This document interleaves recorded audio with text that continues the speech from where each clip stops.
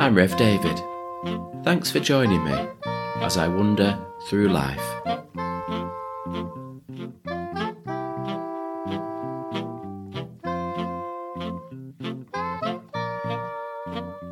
One of the characteristics of the Methodist Church compared with other churches is that it's rare for the preacher or minister to be in the same church for 2 or more Sundays in a row.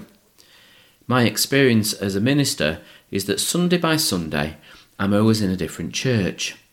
For some in the congregation this is a great thing. They say that variety is the spice of life, and they also celebrate the fact that they're not stuck with the same person week in, week out.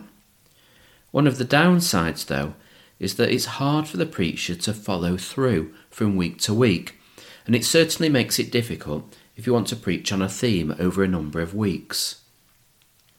Anyway, this is the 13th audio service that I'm recording, and it's taken me all this time to realise that I'm now in the same virtual church each week, and this gives me the opportunity to do some themed preaching. I've not yet made a big plan of what I'm going to do, but for now I've decided to spend 2 or 3 weeks on the Beatitudes. These can be found at the beginning of chapter 5 in Mark's Gospel. But for the first in this series, I'm starting not at verse 1 but at verse 13, and the story of salt and light. Let me read it for you, and I'm reading from a modern translation called The Message. Let me tell you why you are here. You're here to be salt seasoning that brings out the God flavours of this earth. If you lose your saltiness, how will people taste godliness? You've lost your usefulness and will end up in the garbage. Here's another way to put it. You're here to be light, bringing out the God colours in the world. God is not a secret to be kept. We're going public with this, as public as a city on a hill. If I make you light bearers, you don't think I'm going to hide you under a bucket, do you? I'm putting you on a light stand. Now that I've put you there on a hilltop, on a light stand, shine. Keep open house.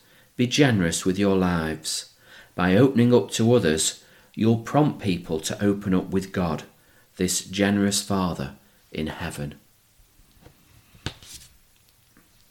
I do love this particular version of this Bible passage. You're here to be salt seasoning that brings out the God flavours of this earth. You're here to be light, to bring out the God colours in the world. I think there are 3 stages to this. First, there's what you do on your own, noticing. Have a look around you. What are the God flavours and God colours? Where you live and work and play, where are the signs of God? Secondly, there's what you do with others, pointing. Being prepared to say out loud, isn't God amazing in all that he does? Thirdly, there's the call to action, enhancing. How will you join in with God to make his flavour stronger and his colours brighter? So here's an example. First, I notice the beauty of God's creation and I feel thankful. Second, I mention to my neighbour that when I see how beautiful nature is, it does help me to believe that there is a God. Third, I stop dropping litter, or I pick up litter when I see it, even if it isn't mine. Now, ask yourself, is that example trivial, or is it important? Would it make a difference? Here's another completely different example. My neighbour is so good to me, helpful in lots of practical ways, but also in being prepared to sit down with me and just have a chat from time to time. I really appreciate it. It makes me feel good. I often say thank you to my neighbour. Sometimes I even get them a small gift as a token of my appreciation. On occasion, I've even said to them that for me, they are like a gift from God.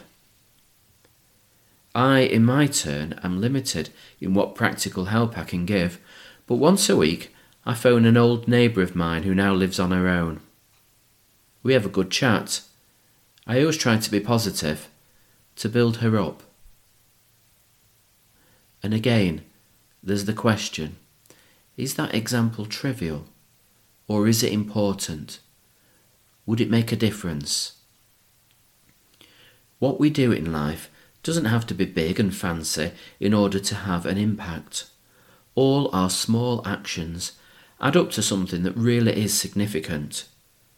Start small and see where you end up. No effort is ever wasted. It's a nice idea, this concept of God flavours and God colours. But when Jesus is teaching about our role, he doesn't hold back. If you lose your saltiness, how will people taste godliness? You've lost your usefulness and will end up in the garbage. Jesus is teaching his disciples, those who've climbed the mountainside with him and are now sitting around him, literally at his feet. That's you and me. We're Jesus followers. We're today's disciples. We're the Jesus legacy, a living legacy. That's quite a responsibility.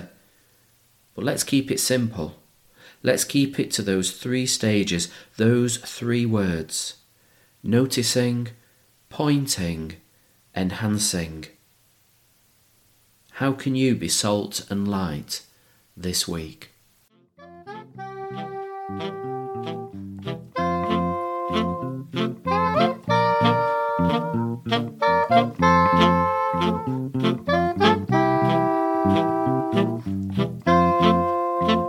That's it for now. Thanks for listening, and I'll see you next time.